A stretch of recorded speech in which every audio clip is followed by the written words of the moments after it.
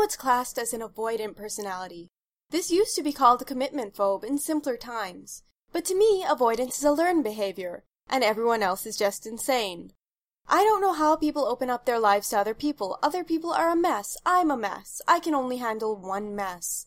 I have never once invited a person into my life, whether it be a friend, relative, or significant other, and I thought to myself, well, this is easier. But that's not what I want to talk about today. Today I want to talk about the platypus.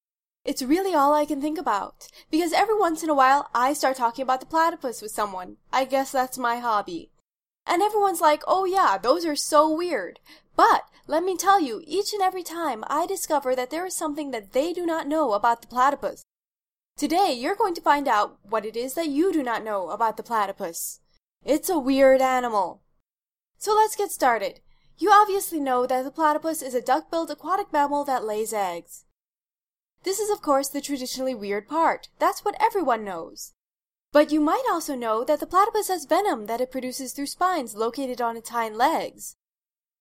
To make it even more specific, only the male platypus has this. This venom is a composite of 20 some odd chemicals that are known to come from a variety of snakes and other lizards, and this venom has been developed over time. Even having venom is unusual because a lot of animals have poison instead of venom. Now, we do not know what determines whether a platypus will be male or female because the platypus has 5 pairs of X and Y chromosomes. We literally do not know what distinguishes a male platypus from a female platypus on a genetic level. We suspect that they might be using genes that are common in lizards.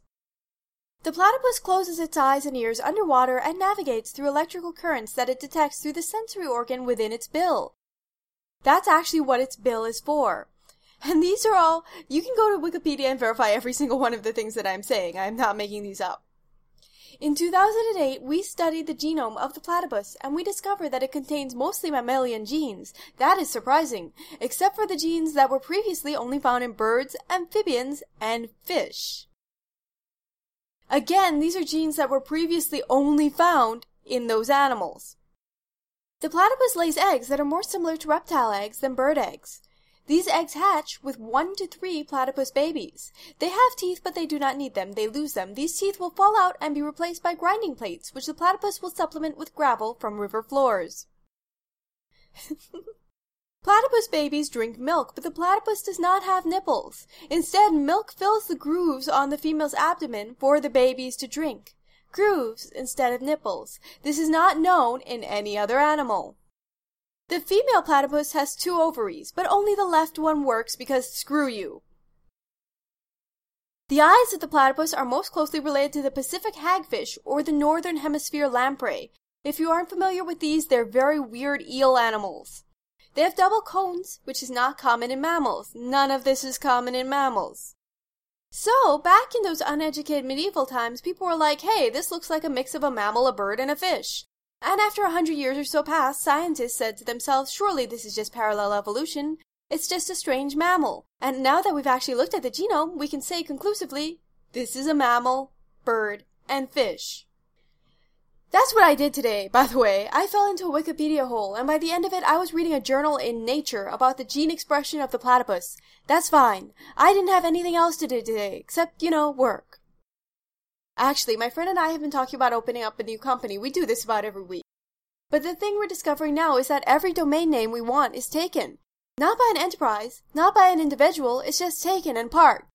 A good 90% of the domain names I checked were parked and for sale by squatters and had never had anything done with them. And that's sort of the big catch when it comes to domains, because you can get a domain name for a year for about $3, and you can get 100 domain names for $300. I don't know why I just did math, it's obvious. And if one of them sells for $500, you've cleared a profit that year. That means there's really no reason not to just invest in tons and tons of domains, and that's exactly what a lot of entrepreneurial spirits did. And as many .store and .lawyer and .porn domains as we might have now, most people still want that .com. There's this weird legitimacy to it. If it's not a .com, .org, or .net, it feels like you've entered the seedy underbelly of the internet. You're constantly looking over your shoulder for ads and viruses. I can't wait until augmented reality becomes a thing and then an ad just leaps out at you, punches you in the face. Just a giant, three-dimensional, floating, dancing burger with arms and legs pointing you to the nearest McDonald's. And until you shake its hand and give it a thumbs up, it'll just stay there, following you, endlessly dancing. If there's one thing that we've proven over the years, it's that advertising will always be exactly as obnoxious as it can be until it becomes literally illegal.